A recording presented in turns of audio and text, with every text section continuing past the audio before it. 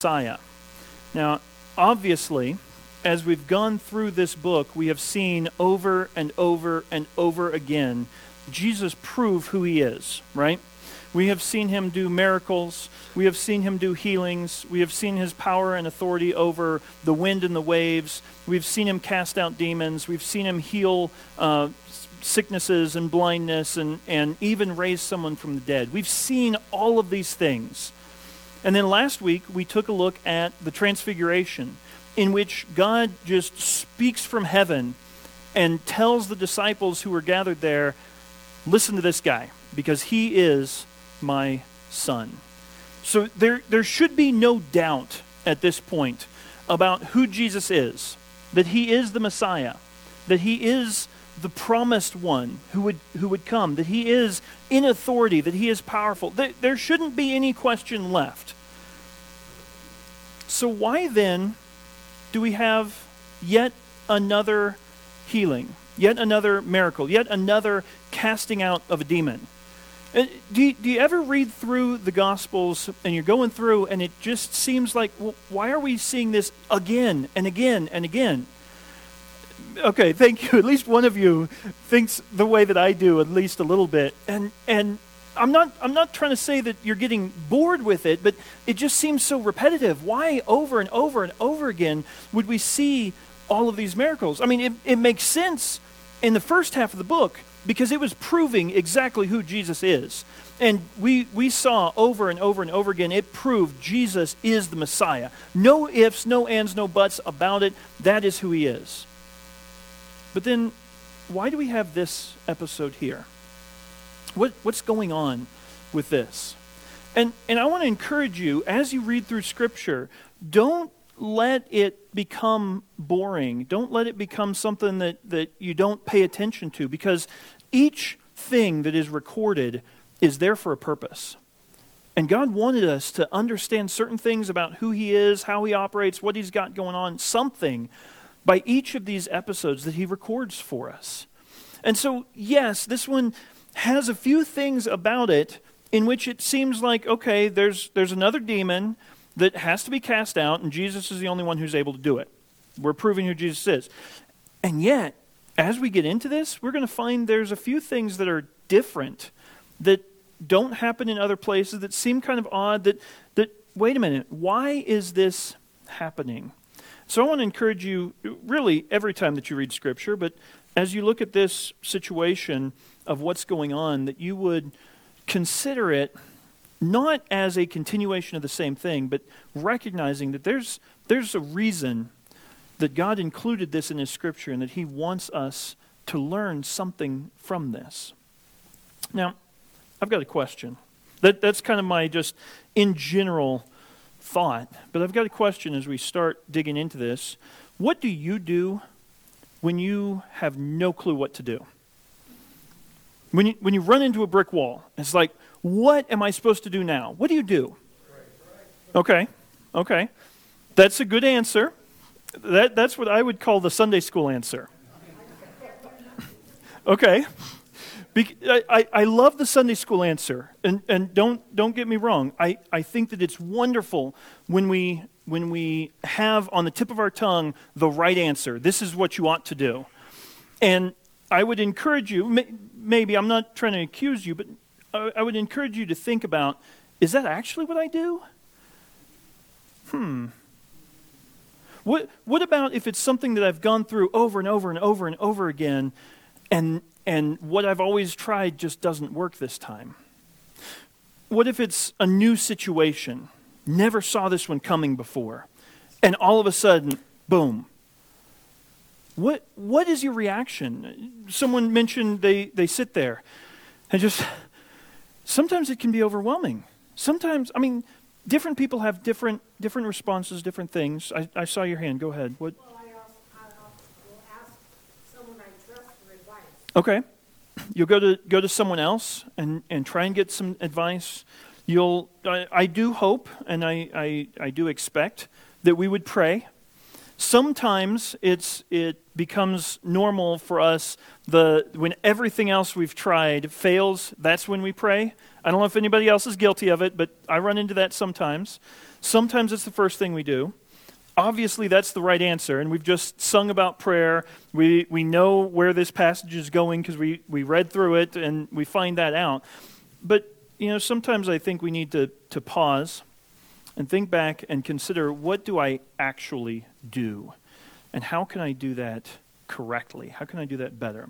Now, I know I'm front-loading a lot right here. We already know what the end of the story is. We already know what's coming.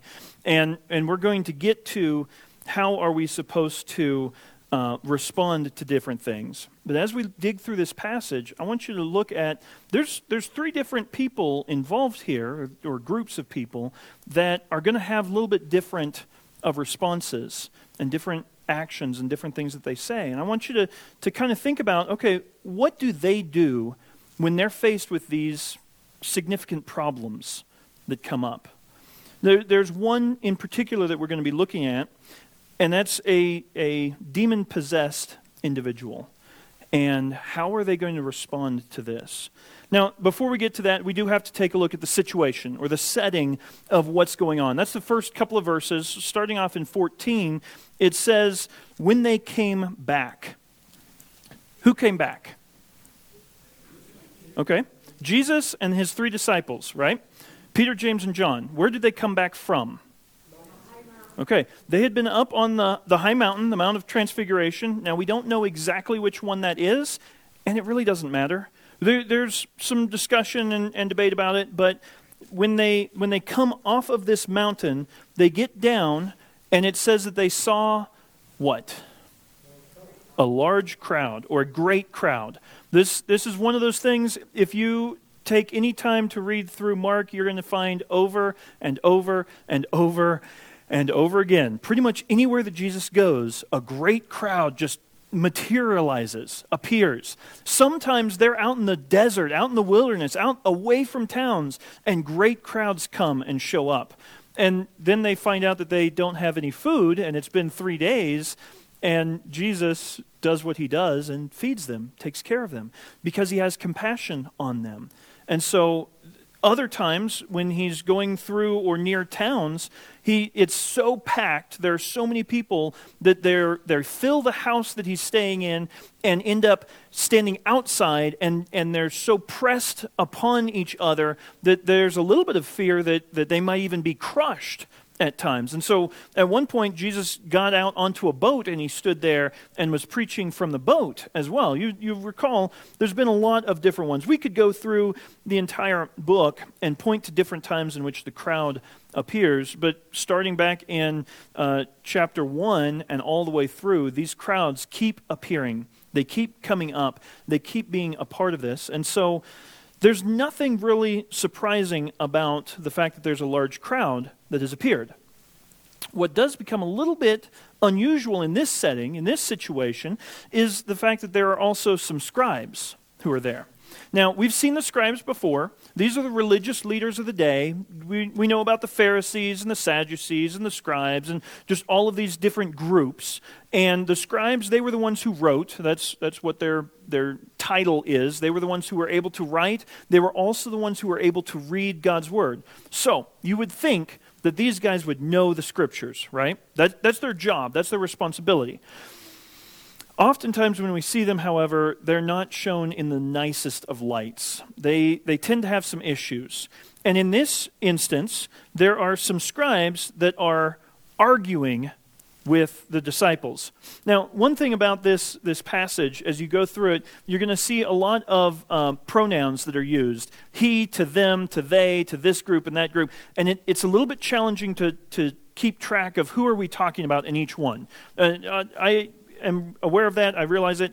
So it's good to slow down as you read through and make sure, okay, when they, that's the disciples, came back to the other disciples, they, that's the original group who was up on the mountain, saw a large crowd around them.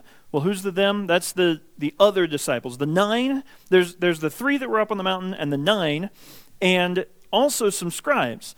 And the scribes are who was arguing with the 9 disciples.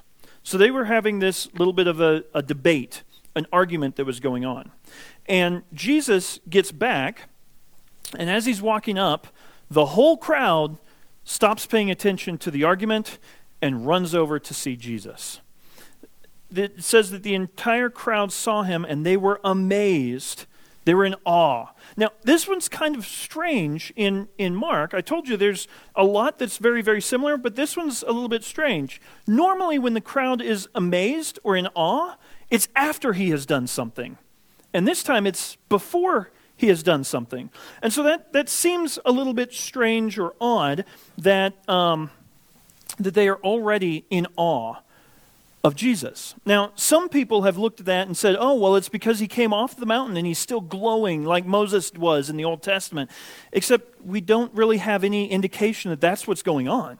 We don't see that. And in fact, if you remember from the last section, Jesus told his disciples, don't go spreading this. Don't make a big deal out of this. So I don't think that that's what's going on. As I began digging into this phrase that they were amazed, this idea, we see that there's a level of turmoil that's associated with it. So not just that they were in awe, but also that they could have been a little bit in distress type of an idea. That something wasn't set right. And so when they run to Jesus, there's a little bit of a concern type of an idea. They are in awe of him, but there's a level of distress that's going on or trouble that's associated with this word as well. It's like on water. Instead of being nice and calm, everything's in turmoil. There's a little bit of turmoil going on. Now, that's not to say that they were afraid of anything or that they were scared of what's going on, but simply that the crowd is not at peace.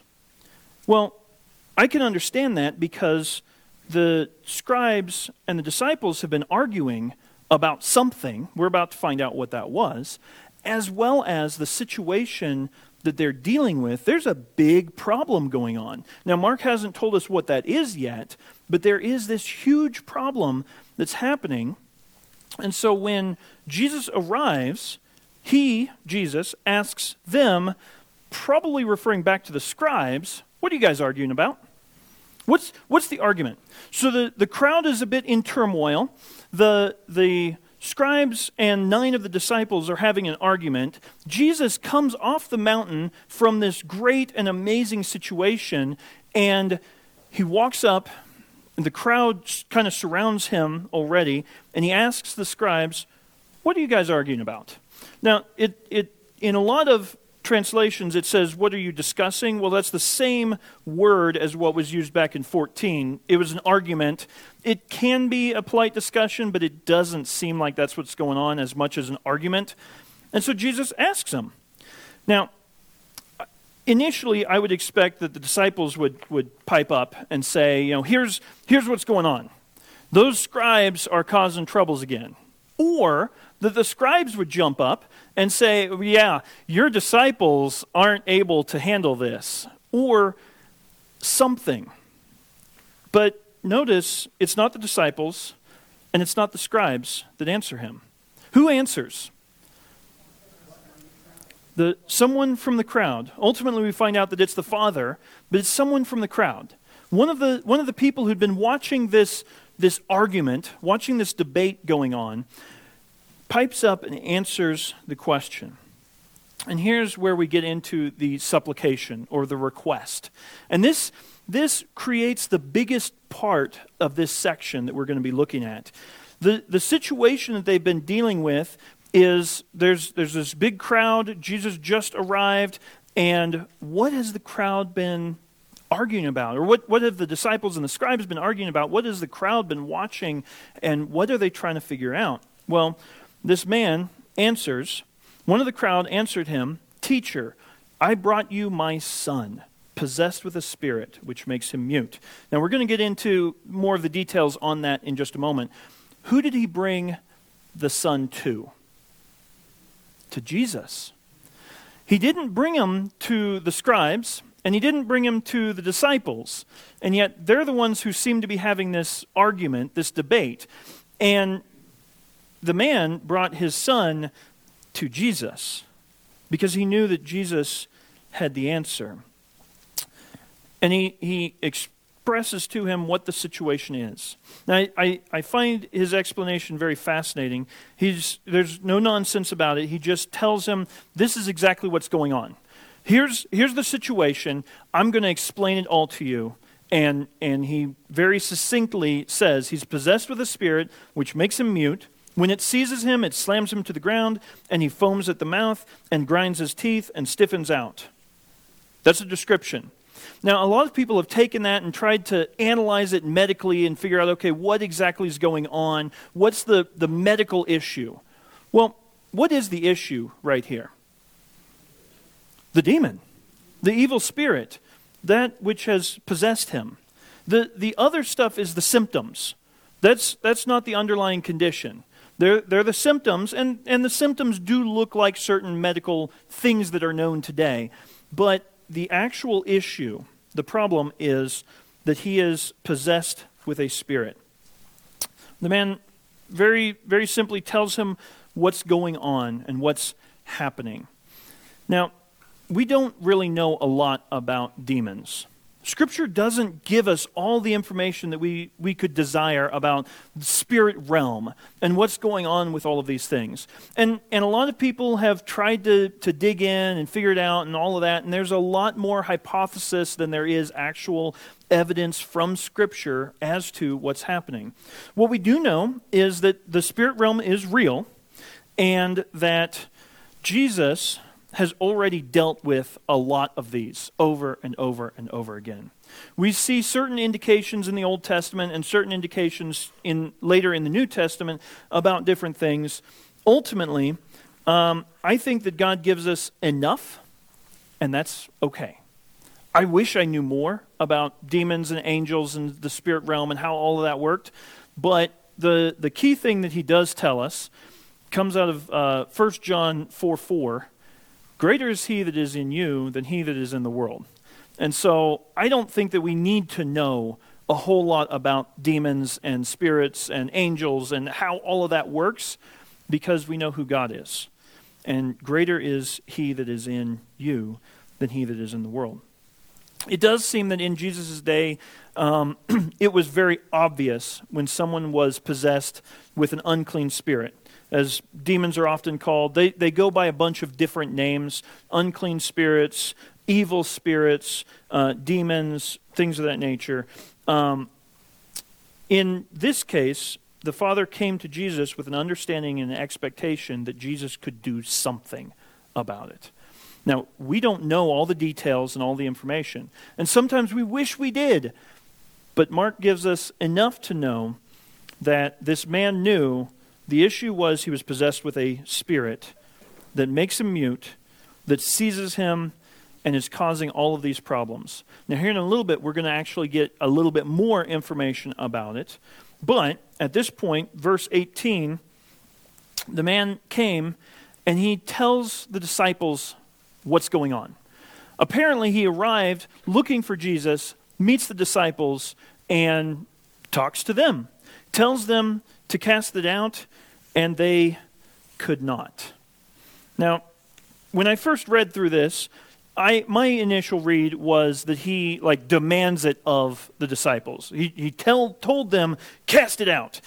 Maybe I just read into it a little bit. So that's why I like to slow down, go back, study it out, figure out what's actually going on. There's no demand here. He doesn't demand that they do something. He simply tells them, informs them what's going on, with the understanding, with the expectation that they would be able to do something about this. Now, we have seen previously that Jesus did give his disciples the ability to cast out demons, right?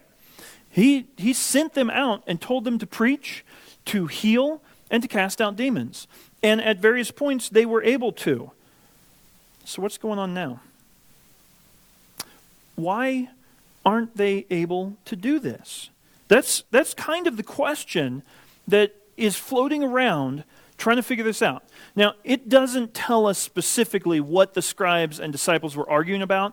My guess is it's this. They're arguing about this fact that the disciples haven't been able to cast out the demons. And the scribes are either saying, well, this is the way it's supposed to be done, or ha, ha, ha, ha, you can't do this. I don't know. Like I said, that's Isaac's understanding. That's my read on it. But it seems that their argument is somehow related to this idea about casting out the demon, and they couldn't do it. They were unable. Now, you'll also notice, it doesn't say it, but you'll notice the scribes weren't able to cast him out either.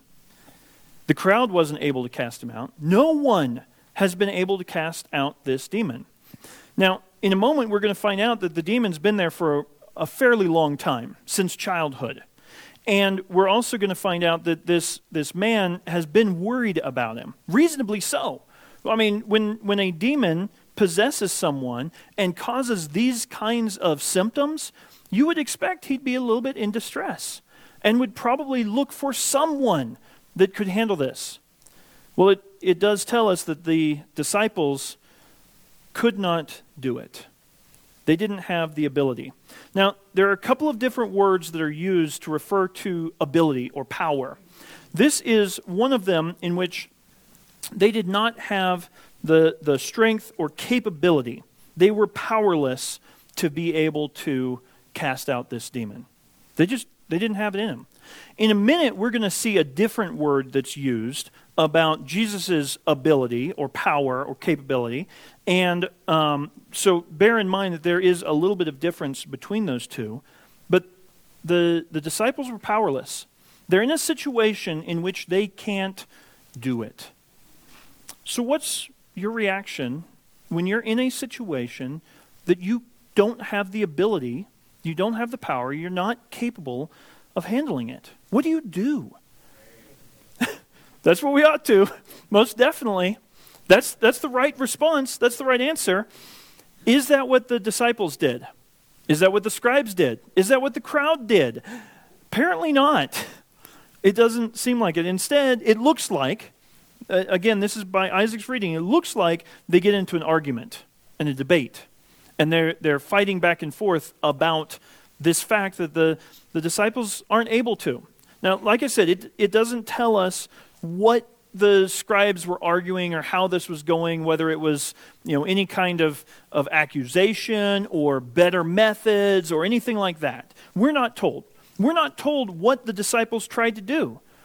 But we are told that they weren't able to cast out this demon, even though we had seen back in chapter 6, verses 12 and 13, that sure enough, they were able to. They had done this before. They had handled demons, getting them out and taking care of that previously. But here, for some reason, they couldn't do it. Jesus kind of has this is Isaac's version, has a facepalm moment. Do you ever read through and you think it through in your head? Like, it sure looks like that's his answer. Verse 19, Jesus answered them and said, "Oh, unbelieving generation, how long shall I be with you? How long shall I put up with you?" Can you just picture, like, bring him to me.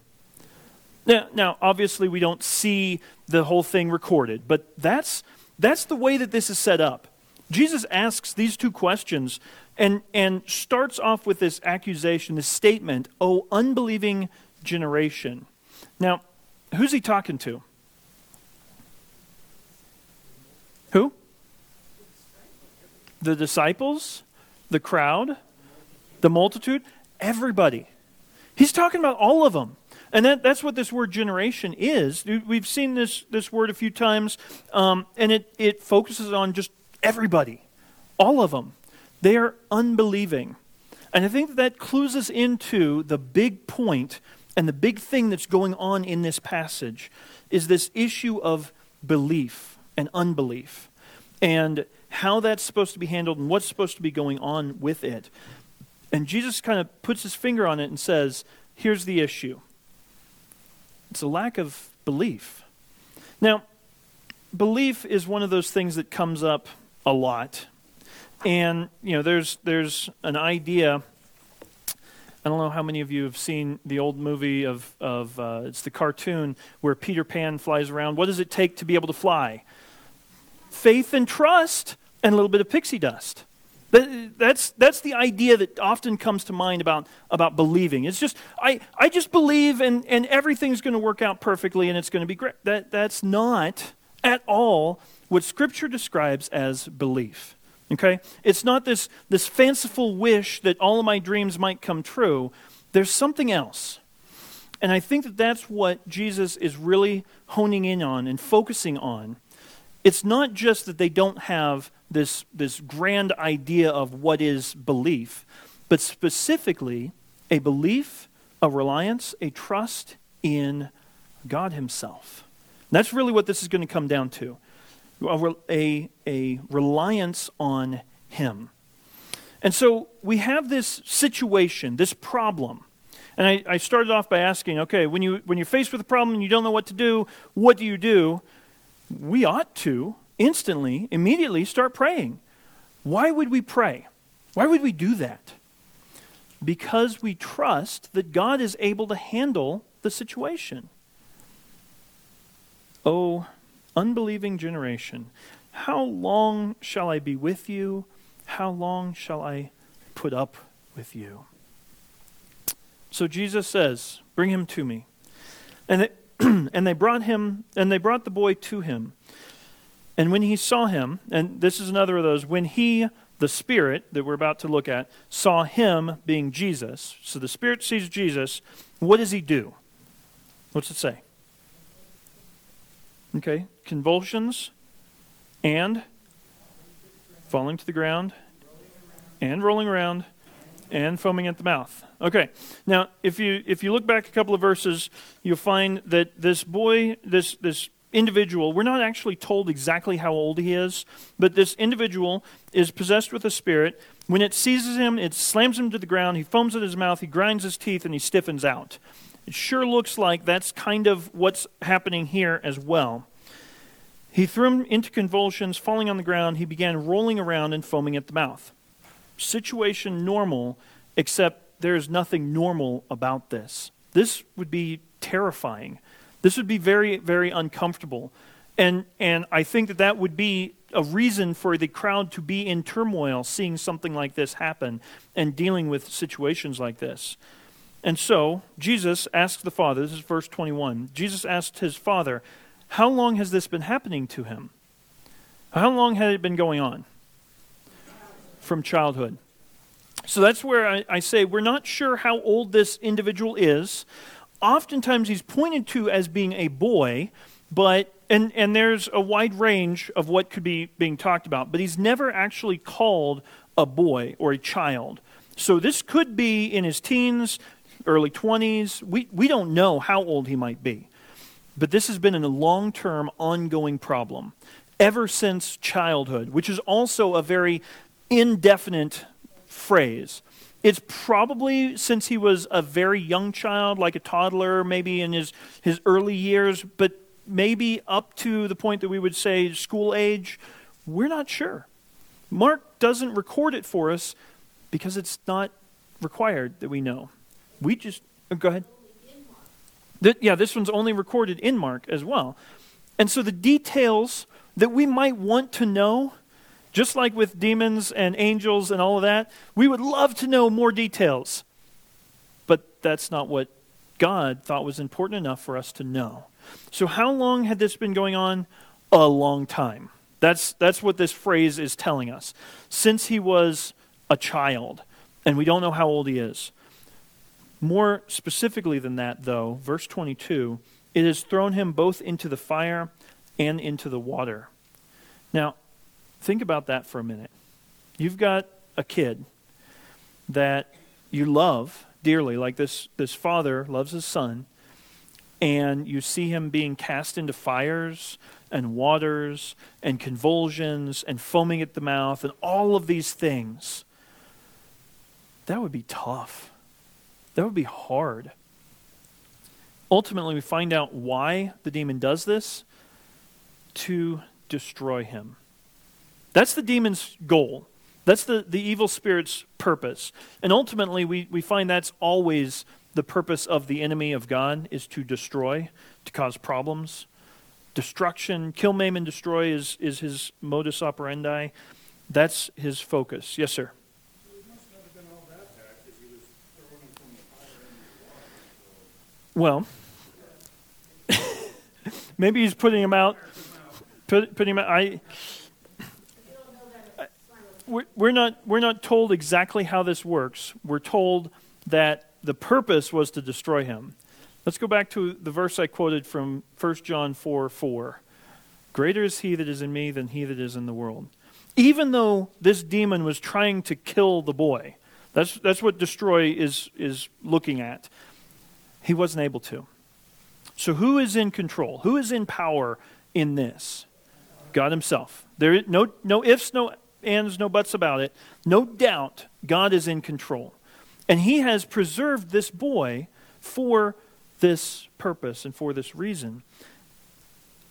And so the man brings him to Jesus, ultimately hoping for a miracle, recognizing nobody else has been able to fix this.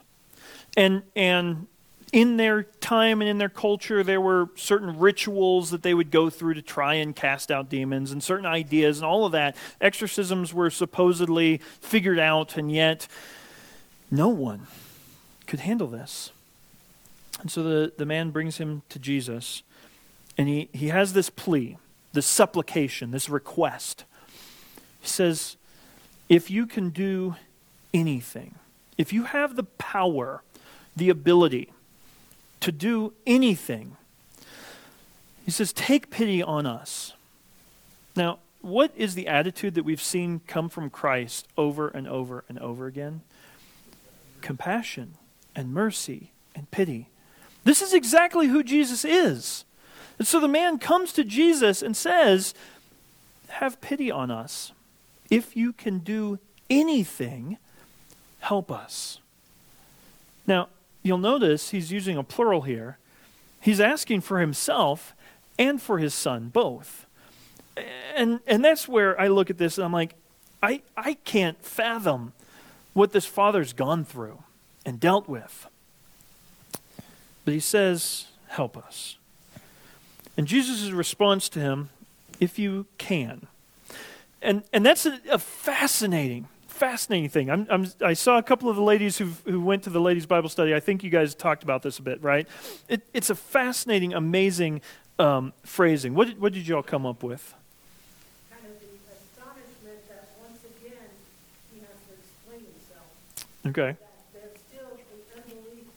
If I can, what have I been doing for the past? Okay, yeah. There's a level of that going on. What else? What does Jesus do in this statement? He turns it back because he does refer to the man. If you can, all things are possible to him who believes. So we go back to that idea of faith, of reliance, of trust, of belief. He has just called the crowd an unbelieving generation. And he turns here after the man has said, if you can do anything, and Jesus responds back to him, if you can do anything, all things are possible to him who believes. Now, who actually has the ability? Who has the power to do anything? God. God himself, right? Now, in Sunday school, we did talk about and nuance that a little bit. Is there anything God can't do? God can't lie, right? God cannot act contrary to his nature is ultimately what we come up with. But the point, the idea is that God is able to handle any situation, any difficulty. We've already seen that this demon was not able to kill the boy because God didn't allow it. And so all things are possible. And Jesus is saying to him who believes. Again, we go to that question and that issue. Now, I will admit this is one of those passages that if I weren't going through this book, verse by verse, step by step, I would probably avoid preaching because it gets a little bit challenging and difficult. Like, this is a passage that is taken out of context and misused a lot. And trying to say, well, just faith and trust and a little pixie dust and it's all going to work out and be great. And that's not at all what's being talked about. This is one where he's saying something a little bit different than that. Something a little bit more significant and important. All things are possible to him who believes. Like I said, is sometimes taken out of context to mean if I just name it and claim it, God has to do everything that I say. And that is by no means what's going on. This idea of belief is not, I get to determine things. It's, I am trusting and relying on someone outside of myself, on someone else. And it's the power and the ability of that on which I rely, not my own power, that is at issue here. And so the man has asked, if you can, take pity on us and help us. Jesus says, if you can.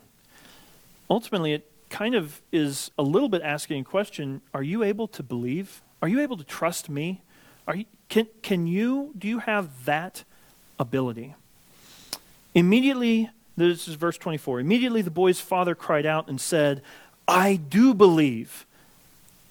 Help my unbelief.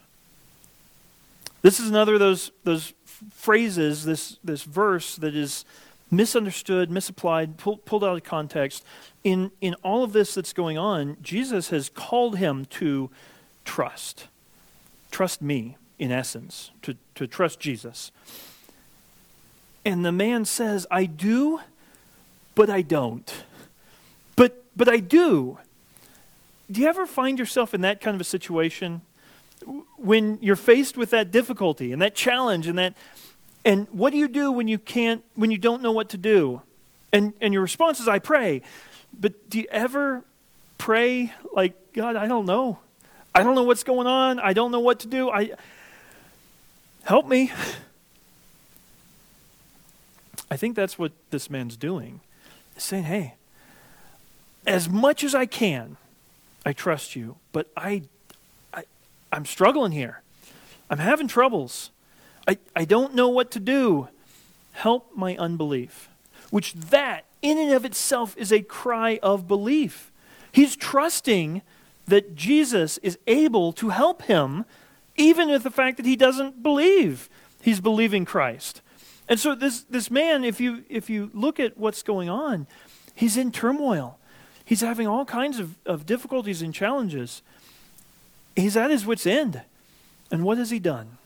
He's come to Christ. He said, hey, help me. Whatever it is that you're able to do, help.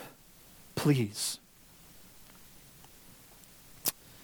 Now, verse 25 is a little bit surprising because Jesus doesn't immediately respond to his belief or unbelief or the man's reaction. Instead, it says that when Jesus saw the crowd was rapidly gathering. Now, that ought to sound kind of strange because it is. When they came off the mountain, what did they find? A great crowd. So the crowd was already there. So how is a crowd rapidly gathering? Well, there's a couple of ideas, a couple of options. Either, as Jesus sometimes does, he steps off to the side and kind of gets away. Possibly the crowd was re-surrounding them, gathering again. Or it's also possible that they're in an area where there was already a great crowd and more people were coming out. And so it's not contradictory to say that there was a great crowd and now a crowd's gathering. It's one way or another, more and more people are showing up. And over and over and over throughout Mark, we have seen that Jesus doesn't want a lot of attention at the wrong time or in the wrong place or in the wrong way. That's why he has told them, don't announce this, don't tell people about that, don't do these things. It's not that they're not allowed to share what happened. It's just it has to be done at the right time according to Jesus' plan. And so for some reason, he doesn't want this big crowd to continue to be a big deal. And so it's not that he responds to the faith. It's not that he responds to the situation, though he does. I'm not saying he doesn't, but that's not what Mark records here as the impetus. It's that Jesus sees the great crowd, or the crowd rapidly gathering.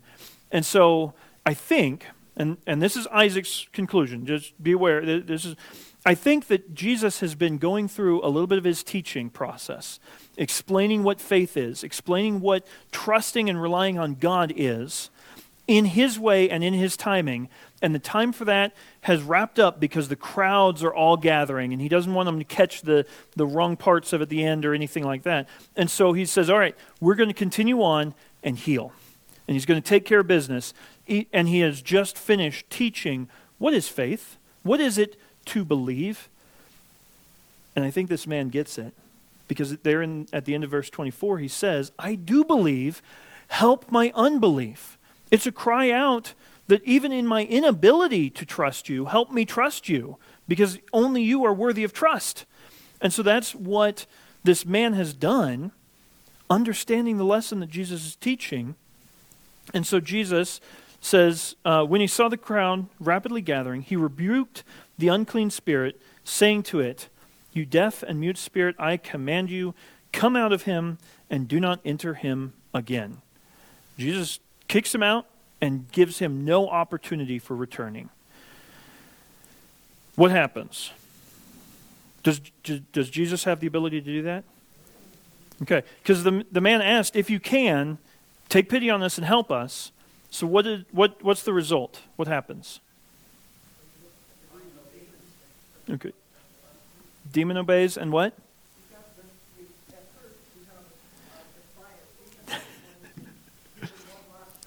Tries to take one last shot, but ultimately the demon obeys, right?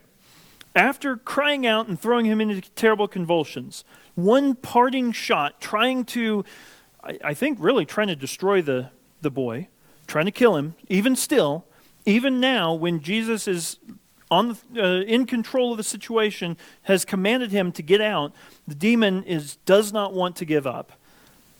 But is he able even now to, is the demon able even now to destroy the boy? Makes it look like it. It says, throw him into terrible convulsions, and it came out. And the boy became so much like a corpse that most of them said, he is dead. That's what had already been happening. That's what the demon had been trying to do to kill this person, this boy, this lad. And yet, he wasn't able to. In all of the previous attempts, and even in this parting shot, this demon could not do it.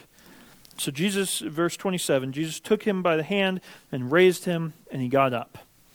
And there's a lot of comparison to when Jesus raises someone from the dead as well.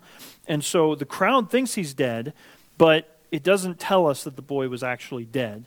Jesus just raises him, and he got up. And it gives the impression that everything is made right. Everything is better. The boy is healed. The demon is gone. The demon is commanded never to come back, never to get back in. And so this issue, this problem, this situation has been handled. The exorcism has taken place. Everything's good. And that would be a great place for the episode, the series, to end right there. But it doesn't. We've got a couple more verses, because Jesus is always teaching. Even though he was teaching this man about what belief is and what faith is and what it is to trust, even when you don't know what to do, even when you're in a terrible situation, Jesus was helping him understand that his belief, his reliance on God was very, very important. Now we have the disciples. It says, when he came into the house, again, we're not given details. We don't know what house. We don't even know what town they're at right now. They get into a house. When they're inside, the disciples come up and ask privately. Now, again, this is where I think that they were having a bit of an argument with the scribes about what they were supposed to do, how it was supposed to work, all of that kind of a thing. And I suspect, to a little extent, the disciples are kind of licking their wounds, because they were made fools of. They tried to cast this demon out, and they couldn't. They weren't able to. And so they go back to him, why could we not drive it out? Why didn't we have the ability? What's going on? It's a reasonable question for them to ask because previously they had been able to. And so they should have been able to cast out the demon. They should have known what to do, and yet for some reason their process didn't work. Now, we're not told what the process was or how they would go about casting out demons or anything else. We are told that it didn't work, that they weren't able to. And so they're asking. They want to find out, like, what's going on? Jesus answers them. Verse 29, he said to them, this kind cannot come out by anything but prayer. Now, like I said, we're not told a lot of the details of this discussion or how everything went, but Jesus really points back to exactly what he'd already been teaching the man and talking about with that crowd of this reliance, this requirement to believe in God. What is prayer? What is prayer? Okay. Why would you converse with God? Because you know that he's able. Because you know that he's got the answers. Because you want to interact with him. And so I think that Jesus is continuing to teach the same idea that belief, that faith, that reliance, not just belief in whatever you want to, but belief in God himself and his abilities and his plans and his statements, that's what is key. And that the only way that they would be able to cast out these demons, ultimately for us, the only way that we can do anything that God wants us to is by relying on him, by trusting him, by believing him, by prayer, by going to him. Now, I do want to take a moment. There is what's called a textual variant, and I don't want to go on a very long rabbit trail, but I do know there are some versions that say by prayer and fasting, right? And others that just say by prayer. What is fasting? Going for a time without food so you can pray. Ultimately, it doesn't matter that much. This is one of those. Mark has several textual variances where different translations say something a little bit different, and there's a lot of reasons behind that. And we could go into a very, very long rabbit trail, and I'm intentionally not. If you're interested and you want to talk about it, come see me. I'll help you understand all of that's going on there. The point, it doesn't matter in this one, because either it's by prayer or by prayer and fasting, either way, what was necessary? They had to go to God. They had to put their focus on him, their trust in him, their reliance on him. Now, that's all really, really neat and great. We don't know a lot about demons and the spirit realm and how all of that works and operates, and we aren't going to face a situation like this where we're called on to cast out demons. I don't really see that as happening as a major thing in today's realm. That was something that Jesus did quite a bit of. That was something that he had his disciples do. Don't necessarily think that that's something for us. But this idea of serving God, of doing whatever it is that he might call us to do, has to be started on and founded on this concept of prayer. This concept, this idea of believing in God. Mark doesn't highlight this, but I think that there's something that we need to notice. Last week, if you did some pre-study, then you know that the Transfiguration was recorded in multiple books, right? Matthew talks about it, Mark talks about it, Luke talks about it. And in Luke chapter 9, when he's dealing with this, the reason that Jesus went up onto the mountain, did anybody look that up and happen to remember off the top of your head? Why did Jesus go up on the mountain, according to Luke 9:29? To pray. To pray. How many times throughout the gospel do we see Jesus going off early in the morning to pray or spending the night in prayer? in that passage, verse 32 says something about what the disciples were doing. This is an open book test. So if you want to open it up, you're welcome to. But what do you think that the disciples were doing? While Jesus goes up to pray, Peter, James, and John, what happened with them? Were they praying too? They were overcome with sleep. Now, whether they were completely out or not, or just really, really tired, Jesus goes up to pray, and they fall asleep. Now, before you get too hard on yourself, I fully understand after a long, long, hard day, you quiet down, you sit down to pray, and you fall asleep. It happens. But with the disciples, we actually see this happen multiple times. Jesus goes to pray, and they go to sleep. This idea that Jesus expresses here, I think, given what Luke tells us, when we find at the end of Mark 9, verse 29, when Jesus says this can only come out by prayer, this kind, and again, I'm not getting into all the details about demons and what kinds there are, anything like that. When Jesus says only by prayer, I think what he's talking about is this regular, continuous attitude and relationship of dependence and reliance on God. And so, we come to the so what. It's a really neat passage, really fascinating, some interesting things going on. If you slow down and you dig into it and you start trying to figure out what's going on, it's just very fascinating, and it also has a lot of questions that we don't have all the details to.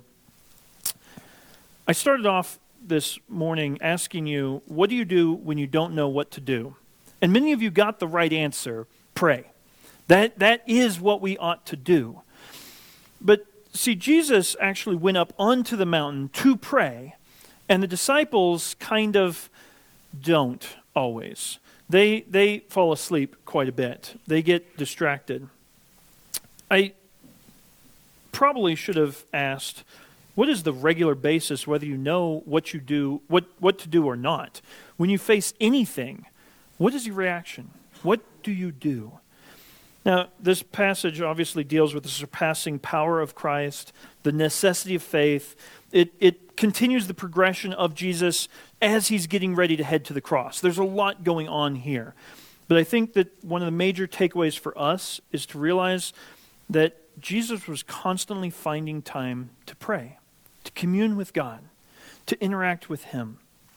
Even as he's about ready to go to the cross, we're going to see eventually that's one of the last things that he does before all of the persecution and difficulties and things that he faces, is he goes to the Mount of Olives to pray. In so doing, he knows what's going on. He knows that he has to depend on the Father.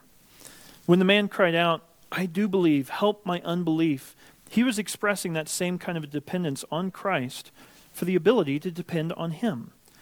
Now, whether the disciples had become overconfident or they hadn't learned a lesson or whatever the issue was, Christ points out that they did not have that kind of a relationship with God. They weren't depending on him, turning to him, praying like they ought to.